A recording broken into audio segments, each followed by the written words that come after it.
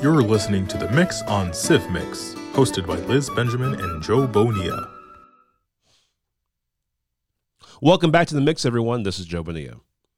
Last Friday, Governor Cuomo concluded with almost a resolute desk appearance of a briefing. 111 days in a row of daily press briefings in response to the coronavirus pandemic. And this was unprecedented because, this is a governor who has not done that sort of thing in terms of a daily or weekly availability to the Albany press corps, better known as the LCA here in Albany. And, there were a number of these press briefings that took place in the Red Room, which is the ceremonial office for the governor located inside the Capitol. But also there were a number of these events across the state. There was one at the Tappan Zee Bridge. There was one at Marist College. I mean, they were all over the state. And, the governor went from a campaign for the state to obtain more PPE and ventilators to ensure that the state had enough capacity, because at one point we were looking at if the projections were a certain way, we wouldn't have enough hospital rooms, we wouldn't have enough ICU bedrooms, all of that together. And so we went from that focus on preparation, and as the caseload started to decline because of better testing across the board, the state focused on then the reopening of the economy in this 4-phase method that they're looking at right now. And, a number of, we're going from phase 1 to phase 2, phase 3, to eventually phase 4. Phase 4 being the big one for a lot of people, where, you can go to the gym, you can go to the movies, you can go to a concert, you can go to a number of different places. And, as the governor has now concluded these daily briefings, it's now, the focus is even greater now on local officials. And so we had the opportunity to speak with two dynamic leaders here in the Capital Region who have been leading their county's responses to the coronavirus pandemic.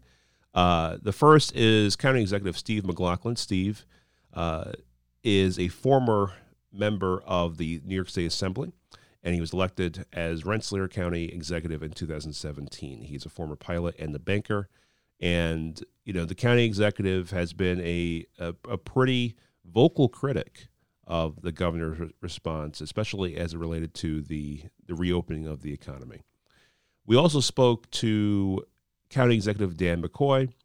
Dan is a former Albany County legislator and the legislature chairman from Albany County. He's also a former firefighter. So we spoke to the county executive there about what Albany County's response has been. And, we asked both of them, what is the role of counties in this pandemic? As, the governor said last week that when the need arose, he would then return to these briefings, albeit not daily, but still to have some sort of presence. So, both County Executive McLaughlin and County Executive McCoy have done daily briefings. They've done them, again, you can get them on Facebook Live, you can see them on Twitter, and usually both are joined by their top health official in the county for their respective counties. So, we spoke to both of them, and without any further ado, here is Liz Benjamin. Well, we're back in the mix, and we have an illustrious individual with us. He is the dog dad of Batman. No, I'm sorry. That's how I prefer to think of him, but most people know him as Rensselaer County Executive Steve McLaughlin, and it's wonderful to have you here. I haven't seen you in a dog's age, sir, so it's great. I know. I like that. I like that title, though, the dog dad of Batman. That's pretty good. I like that. Some people don't know who Batman is. Batman is your dog, your beautiful black and white. What is he, a boxer? No. He's a Frenchie. He's a French bulldog. Yeah. And he's got that fabulous squished in face, and he's got a great little personality. And you used to bring him to the studio with you. Yep. And if you did not bring him to the studio, we sent you home. That's true. That's because that's who you wanted to see, not me. You wanted to see the dog. Right.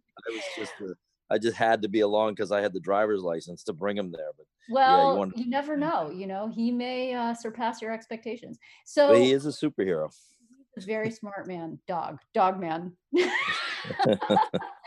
So in all seriousness though, I mean, it has been, who knew? I mean, you knew you wanted to be the head of your own sort of situation. So you left the assembly where you were making waves and you went and made waves in Rensselaer County Mm-hmm.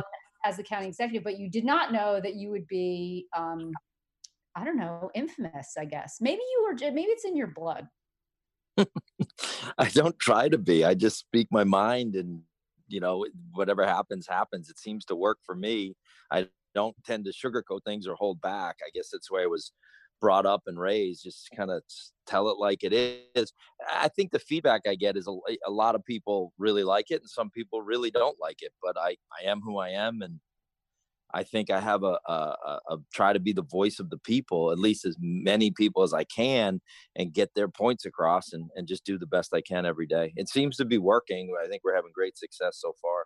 Well, but you also managed to be, not everybody who has been following your career, I mean, if they weren't following your career, they wouldn't know that you've been sort of critical of the governor or a thorn in his side for a really long time. So it was not surprising to me when I saw that you disagreed with his reopening strategy.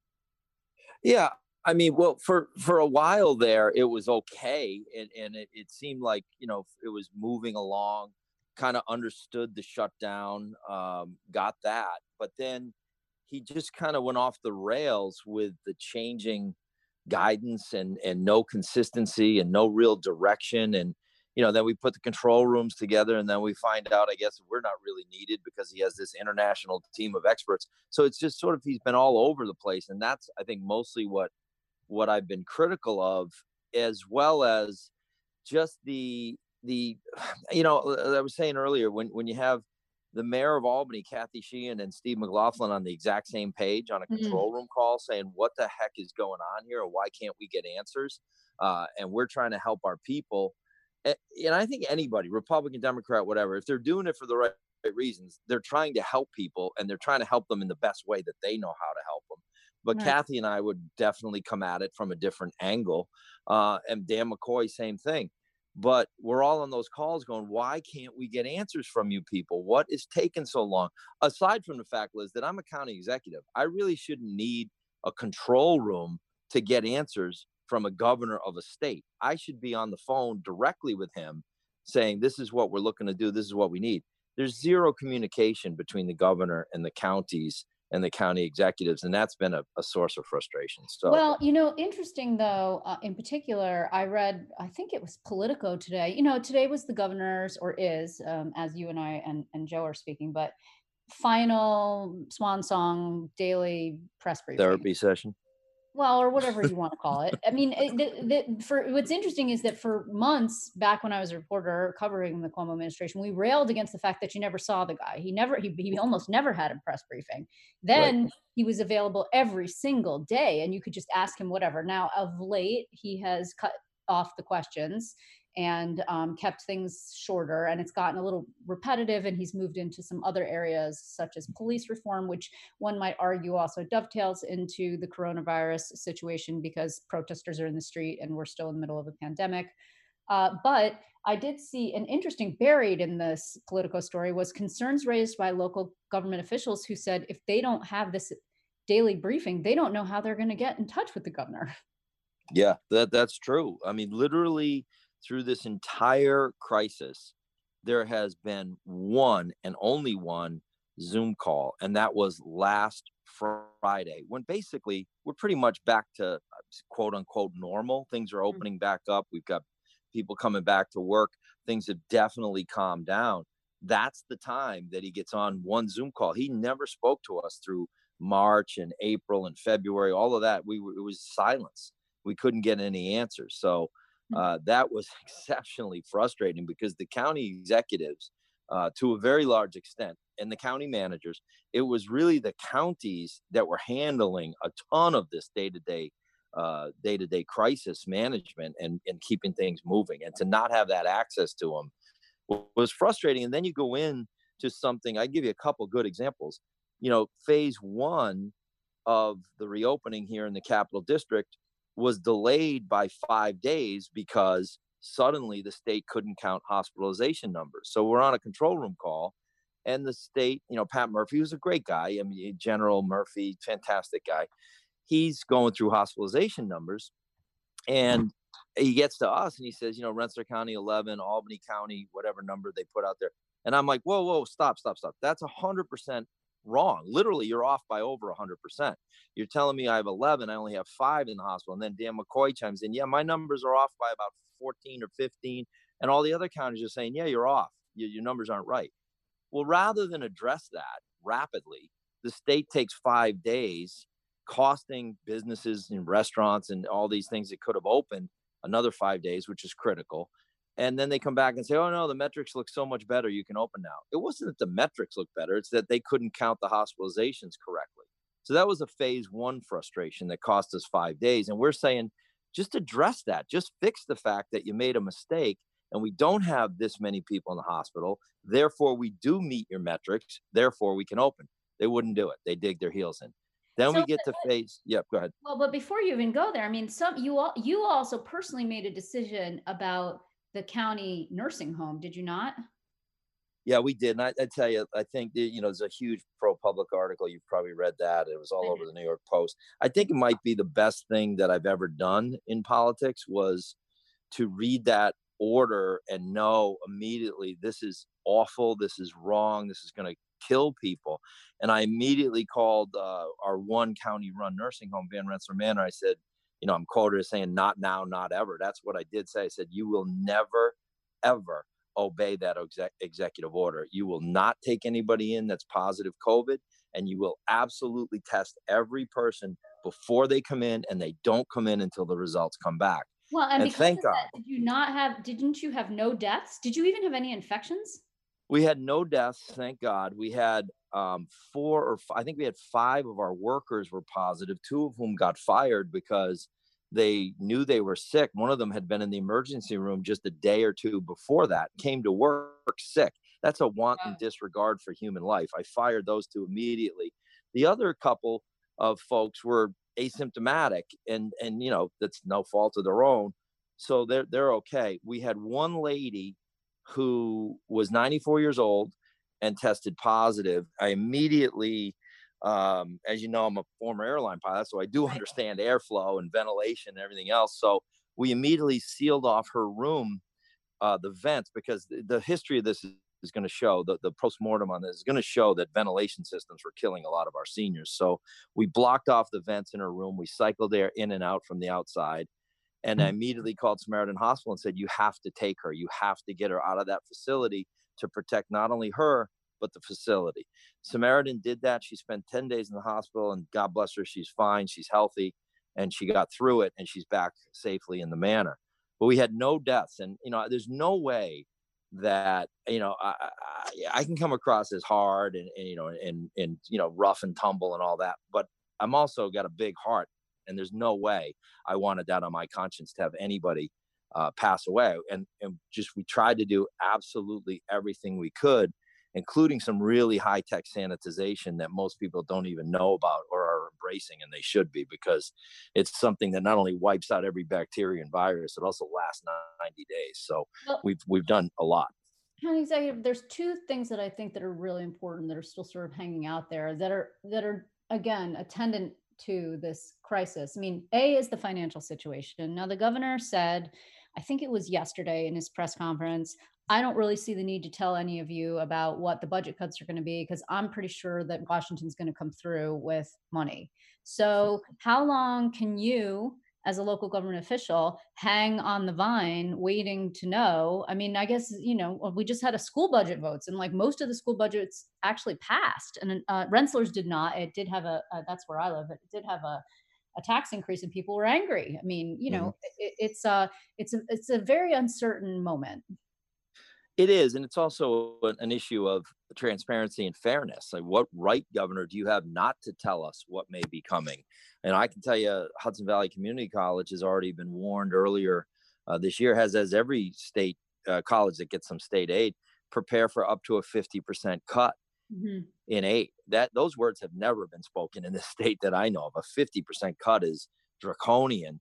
So it's an issue of transparency and fairness. I mean, what right do you as a governor have to hide that financial information from the people of New York? They have every Well, right to know and prepare. Uh, as a Republican, though, I mean, I know you in the past have been very much against tax increases, but you're seeing people say, okay, 50% or whatever have you, that the governor ends up cutting is draconian. Maybe it's time to raise taxes, to tax the rich, or to maybe some other revenue generation capability, like legalization of adult use marijuana. Yeah, it's possible. I mean, I would say that we've tried that. We've taxed the rich, and the governor's one of the few things I agree with him on is when he says, if you tax the rich, they're going to leave. And they are. I mean, there'd be over a Well, million they're people, not leaving all. because they don't want to live in New York City in the middle of a pandemic, mostly. I Well, mean, but we that the also, real estate in Hudson Valley is off the charts. yeah, same thing in Rensselaer County. My next door neighbor's a realtor, and he's like, it's insane what's going on. People Really? are just bidding things through the roof. And I think you're going to see an exodus. I think the Journal did a piece on that about the coming urban exodus. But also, don't forget that he's been in office 10 years and over a million people have packed up and left New York. I don't think the answer is more taxation. I think it's more opportunity and more businesses. I think that would be our approach or my approach. I think here in Rensselaer County, thankfully, we were very, very tight with a buck. I cut taxes twice. I increased our surplus by about $20 million in just a couple of years. And we borrowed no money. We didn't bond a single dime since I've been in office in 3 years. And we've retired 20 million in debt. All of that bodes well for us financially. We just got our audit back, our independent audit. We're exceptionally strong. I can't say that's the same case. I can't speak for any other county, but you have counties and cities that are going to be looking for short-term debt just to make payroll if this Well, economy doesn't open back up. you're also going to see an interesting report, I think, I read too many headlines, so forgive me, but you're going to see Medicaid grow because you see the unemployment rolls grow. And so people have lost their private insurance through their employers and they need health care. And we need health care desperately at this moment because, again, we're in the middle of a pandemic that demonstrated that people who had comorbidity, or if you will, I mean, if you had health problems and also if you were on the older end, you had a higher likelihood of not having a good outcome if you got infected. So all of this sort of speaks to a need to rethink the way that we address public health. And Medicaid and education account for the lion's share of state spending in the budget every year. I'm not. Yeah, you're spot on with all of that. And if you back to my when I'm doing my Facebook lives almost every day, we're starting to trim them back now as well. But months ago, I was talking about that exact thing, that not only are they going to look at cutting Medicaid reimbursement rates because that's where the money is there in education. They're going to look to cut there, but we're also going to see an enormously increased risk as more and more people need Medicaid and lose their jobs. So yes, it's almost like this perfect storm of horribleness. That's not even a word, but it's this perfect storm of trouble. And the only way that I know how to dig your way out of that is economic opportunity and growth and get the engine going again, which is why we've been pushing so much to say, look, you have to understand that, yes, we had a serious situation. We definitely did shut down for a while. That was okay. But then for far too long, and every doctor I spoke to was saying the same thing, including the head of Albany Med, Dr. McKenna, saying, you've got to open. You are hurting more people by staying closed than you are by opening. So that's why I began to push back at a lot of his stuff and say, look, enough's enough. We're crushing people by staying closed here. So, and I do want to, unfortunately, this always happens. Like I get the folks that I haven't spoken to in a while, and then I feel like I need to talk to them for hours, but unfortunately I don't have hours. It's Joe's fault, really. So It is. It's always Joe's fault. It's always Joe's fault. Joe, that's not fair. Oh, but we love you. So I do want to ask you this in all seriousness. And unfortunately, again, I say to everybody, we're going to have you back. And at some point we'll go back to the beginning and recycle through all of our guests and touch them again, hopefully in terms of interviews. But this issue regarding police reform, I mean, I don't know how much the county has to say about that. I mean, you have a sheriff's department, obviously. You have a district attorney that, that gets funded through the county. But is there room for reform in Rensselaer County when it comes to the way that the police interact with the public, people of color in particular? Well, I do think, of course, I would say yes. You can always get better in anything that we're doing in life or in government or anywhere, any aspect. You always look to improve. I do think that historically in Rensselaer County, it's not been a real hot button issue. It hasn't been there. There's been decent relations there, and there should be. I think, a lot of folks will tell you, we get along great. People tend to get along really well. There's definitely issues that arise. There's no question. I don't want to sugarcoat it and say everything's perfect here. It's not. But yes, you can definitely reform. But I think the way you do that is methodically, not reactionary. You just say, okay, listen, let's talk. What can we do to do things better? What's going to help? I think that's the conversation that always needs to be had, no matter what it is. So yeah, I think there's room for reform, but some of the knee-jerk stuff just doesn't work. Right. I knew you were going to say that. Does that include, and this is the last one I'll get you with, but it does sort of tie us all back up in a pretty little bow, because people are saying, should that include the defunding, which really is about reallocation of now scant resources? We come to a place where we don't have a lot. I mean, you can squeeze the rock as hard as you like, and economic revitalization certainly will be beneficial, but it takes a while for the resources to be realized. I mean, for people to pay taxes and to get up and running in their revenues. So does there need to be a reallocation of resources away from law enforcement and into, say, what have you, education, public health, or whatever? Well, I mean, we spend more than any other state in the nation on education. I don't know where it is now, over 20,000 per student. There's already an enormous amount of money going there. We spend an enormous amount of money on social service programs. And yes, we spend an enormous amount of money on the police.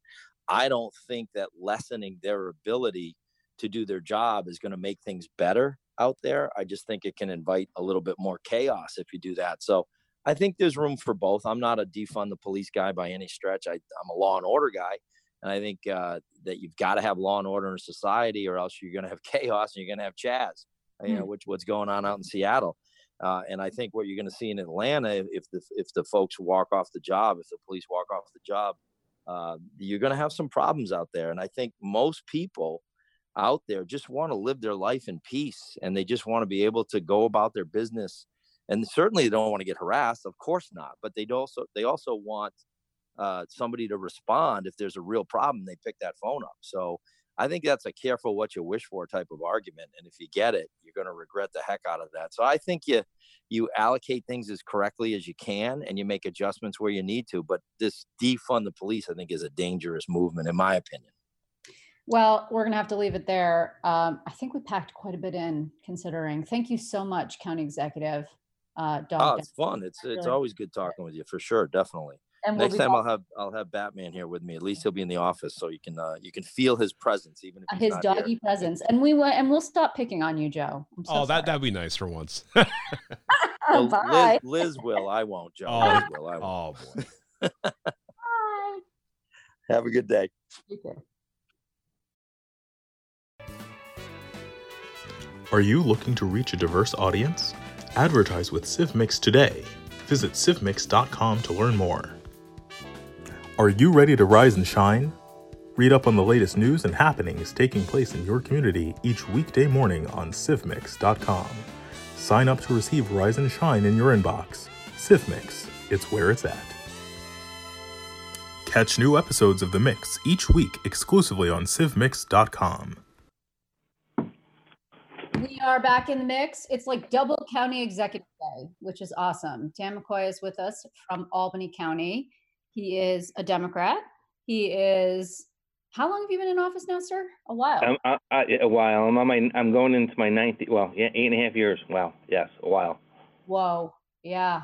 Yeah. I mean, and there's really no training or preparation for what we've been through. I mean, never in a million years could you have thought, oh, I'm going to be the CEO of a county and lead it through an unprecedented public health crisis. That is correct. It's there was no book written in this, and again, a lot of decisions were being made in a split second, and some of them were correct, some of them weren't. But we had to figure out how to write the rules for what we were dealing with as we continue to move forward. There has been among local government officials, we are speaking also to Steve McLaughlin in this podcast today, there's been frustration with the state. I mean, you say some decisions were right, some decisions were wrong. So, the state certainly made some missteps. And in terms of communication, do you think things could have gone better? I said this, Liz, before, and time again at press conferences. It's easy to be a Monday morning quarterback, right? And I can point the finger and I can say, well, they didn't do this right, they didn't do that right, because I didn't have to make the decision, but they took that power away from us early on, right? They stripped all the county executives of their authority to shut down or open up or do different things. Well, hey, did that make you mad? I mean, no, it would have been better in a partnership. I've said this, things work better when you work together. I'm president of NYSAC, New York State Association of Counties, and I'm president of County Executives Americas. I was talking to a variety of other elected officials across this country, and we were talking through this crisis, what they were doing, what they weren't doing, sharing ideas. I was working with Rapid Indiana. They were watching our briefings every day. So we can learn from each other. But I said it time and time again. I'm on their playing field, and they make the rules. So I said to Steve, I would talk to Steve, and I would talk almost every night. And I'd say, well, you can adjust to the new rules, or you can continue just to fight back. And my problem is, like you said earlier on, we have this epidemic, and we have to deal with it, and we have to get through this crisis. And there'll be time down the road to point the finger, what was done right, what was done wrong. But right now, even though we're going into our 15th week of this, we just completed 14 weeks. We're on our 100th day here in Albany County. Wow. We're still not out of the woods yet. It's still out there, and people, I said this earlier today. I was out yesterday, and people are going, McCoy, I'm done with it. I'm like, done with what? And I thought, they were going to say something else. They're like, I'm done with this virus. I'm not playing this game anymore. I'm like, well, it's not a game. And it wasn't just one person. It was all walks of life. It was everybody saying, I'm done. I'm done home. I'm out. You're not closing me down again. I'm not playing by the rules. And it's like, yeah, that was tough. And the other thing, Liz, that you get this from the multiple hats that you've worn over the years, the hardest question I kept getting from social media, people calling my office, people hammering me out, they go, okay, you can have 11,000 protesters in downtown Troy, but now you're going to threaten to close my restaurant down because I'm not socially distanced. So if you abide by the law, you have to play by the rules, but if you don't, it doesn't matter. And that was hard. And I go, hey, look, I get it. People have the right to protest. I get what you're saying, but he's doing this for the health and safety. And some people just, again, being home for 13 weeks in certain cases, sometimes 17, because people were in this longer before we were, rightfully so. I know they're upset and they're sitting home festering, and there's nothing on TV, and it's all negative stuff on the, coming out, about different cases and different scenarios. I get it, and I can't answer that question, and I couldn't really answer that. Let me ask you this, though. I mean, okay, we are where we are. We're in phase 3 now. And, that means limited indoor dining. That means, we've got nail salons and tattoo parlors. Apparently, it's all good. Personal care salons, you can get a haircut, which is awesome.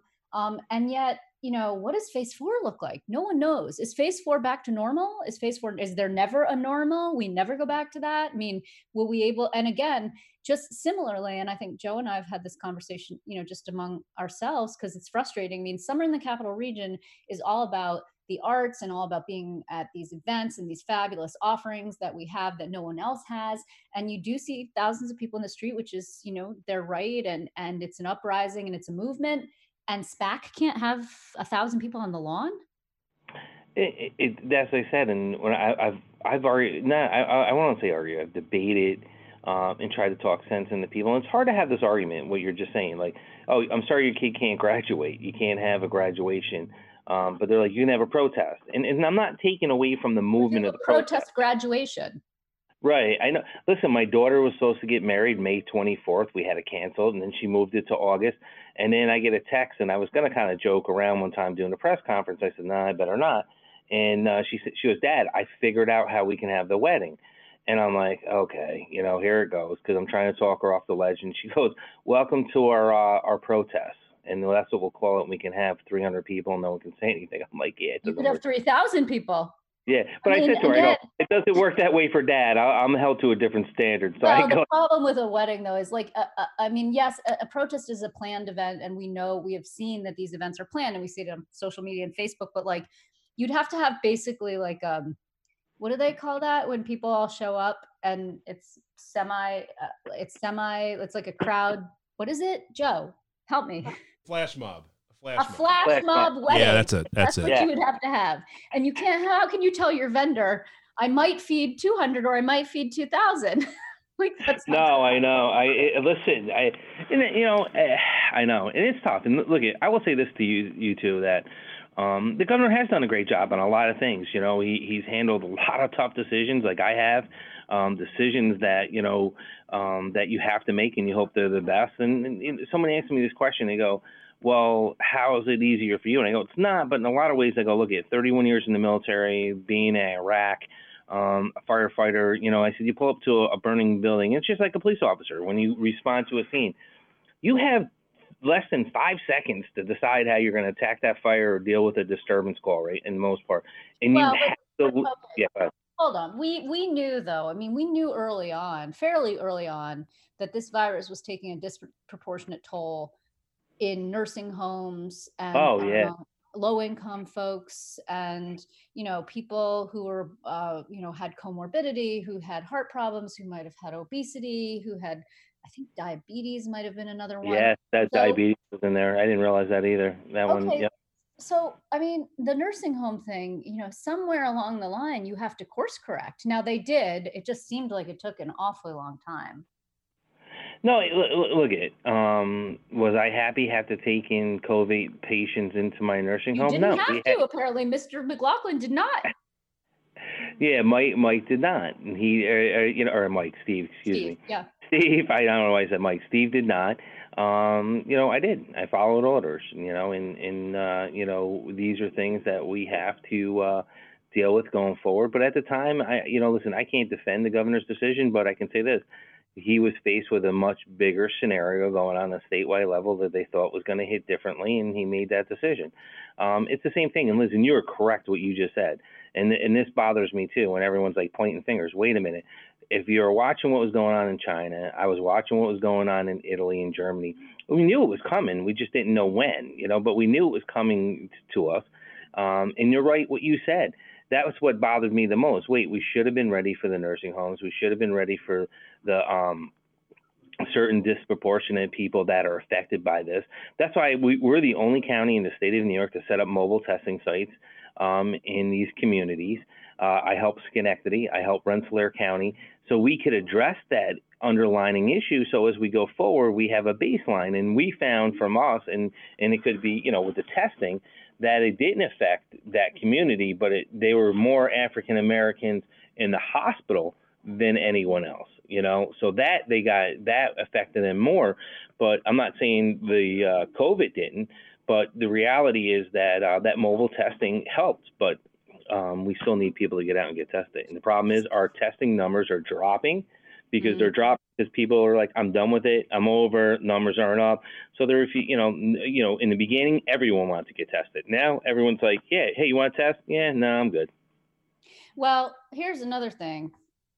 I mean, first of all, we still don't know if schools are going to open or how, although the governor sort of alluded to that there's going to be plans in place. It's going to be coming soon in terms of our announcements, et cetera. But are we going to have a second wave? They've been talking about it. It depends on who you listen to and watch, right? It's so confusing for us too. We're being told be ready for a second wave in October, right? So are we back up and running finally by October? Then we shut down again. I don't ever see this country shutting down because of the economic impact it has had on society. And if you look at New Zealand, they stayed open through this whole thing, and their population is only like 9.8 million, but they let it run its course in that country without shutting down. It primarily affected the senior population with people with underlying health issues. Do you do that? I don't know. I don't know what the answer is, but I can tell you trying to jumpstart the economy and then come October saying, hey, I know you're fully open, but now you're going to shut down again. Yeah. Well, let's talk a little bit of finances. Where are you, and how frustrating is it that you don't have any information? Again, with the communication. I mean, although I have to say to the governor, he's been pretty clear on this, which is to say, he's not telling you anything about cuts until he gets some kind of sign from Washington. So I guess we could blame Washington on that. Yeah, to a degree, Liz. But one thing that has been left off in the radar, and I will say this, kind of since you've moved on from your other position you had, the senators and assembly members gave the governor's budget director ultimate power. Now, ultimate power, had no idea what that stood for, didn't know what that meant by what they did. But basically, Mojica could come in October and saying, hey, we didn't get our bailout, we're in debt, and we're passing this That's down Robert to Mojica, the budget director. For those of you who don't speak Albany shorthand. Sorry, go ahead, sir. Continue. Sorry, thank you. I appreciate that. So they said come October, he can do this, and they have 10 days to act. Imagine that. So I don't know what kind of pain we're going to be put in if the governor, they had a $6.2 billion deficit before the start, not caused by me, by them. And now they're probably up to 16 or 20 billion. And if they don't get this fifth stimulus package, we're in trouble. They held up our the whole thing. You gotta also think, like, if I know anything from covering budgets, somebody comes in high, somebody comes in low. I mean, you never start a bidding war at the price that you're willing to pay, right? So you have to assume, I mean, the governor says we're 13 to 16 billion dollars in the hole. I have to believe him because I can't see the finances. So, I don't know what the books look like from the state. But then he says, well, what the state needs is 60 billion, I think the word was, if I'm not mistaken. Yeah, you're right. The last I heard was 50 billion, and now you are correct. It's probably upwards of $60 billion. And again, responding to this, but in loss of revenue and everything else, and we're in the same boat. My budget's roughly $730 million, and we're off about between 30 and 40 million. And it's going to depend how the second sales tax quarter comes in, July 1st. Will really tell me. Interestingly, though, the national sales numbers have been incredible. Apparently, we had this insane retail. People were so tired. To your point, where they were like, "I'm done, McCoy. I'm not doing this anymore." So much so that they just went out and went back to spending, apparently. They did. Actually, when things started to open up, it was, I saw Marshalls in Glenmont. There had to be 80 people outside to 100 waiting to get inside just to shop. People were out there. So I'm hoping we do see that uptick. And with gas prices so low, I'm hoping that people are out that are non-essential workers now coming back to the workforce that are going to be out, and we're going to see that revenue uptick. What I can't predict, and I've said this, is what they're going to do, the state's going to do to us in October. Like, them holding up our FMAP. We had a fight in D.C. They tried, Senator Schumer fought and won and prevailed when the governor was trying to move the FMAP money to the state and take it away from the counties. And then he sat on it, and Steve Aquario and NYSAC had to fight to get that money released, which now he said the other day he's going to release it to us finally. Right. So we're going to have these issues going forward that I can't predict. I can only see what I'm dealing with now on a local level going forward, and it's tough.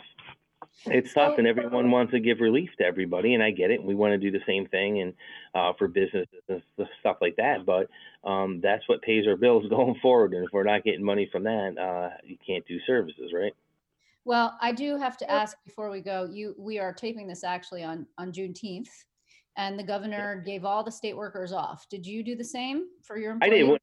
I did, Liz. When he announced it on Wednesday, I had the privilege of going to Pastor Tram's law enforcement prayer vigil discussion he was having at our TU atrium. So I decided at that point in time, as I was walking over there, that I would do it, and it was the right thing to do. They'll make it law next year, but with the way the unrest is in our country going forward, I thought it was the right thing to do. But I did say today at my daily press conference that, when I talk to people, right, just kids in general, even adults, and you go, hey, what's Memorial Day for? Oh, I got a 3-day weekend. No. Why do you have it? Or Labor Day or 4th of July or Lincoln's. Most people don't even realize. And I said there should be an educational approach to this where people just don't get the day off to get the day off. You get, Dr. King's birthday off. There's a variety of things, and people are like, okay, who's that? They don't even know who he is. And that's what I'm saying. We need to educate why this day was so important, that Abraham Lincoln passed, and it took 2 years to get it enforced back in them days, right? Why it's so important, and I thought it was the right thing to do for us here in Albany County to move forward. Okay. So we're gonna have to let you go, unfortunately, but hopefully you will come back and join us for a little bit more of a in-depth discussion. We should talk a little bit more also about, law enforcement reform, etc. But I'm gonna have to let you go, County Exec. Thank you so much for your time. Thank you. All right, be Appreciate well. it. Thank you, Joe. Thank you, bye.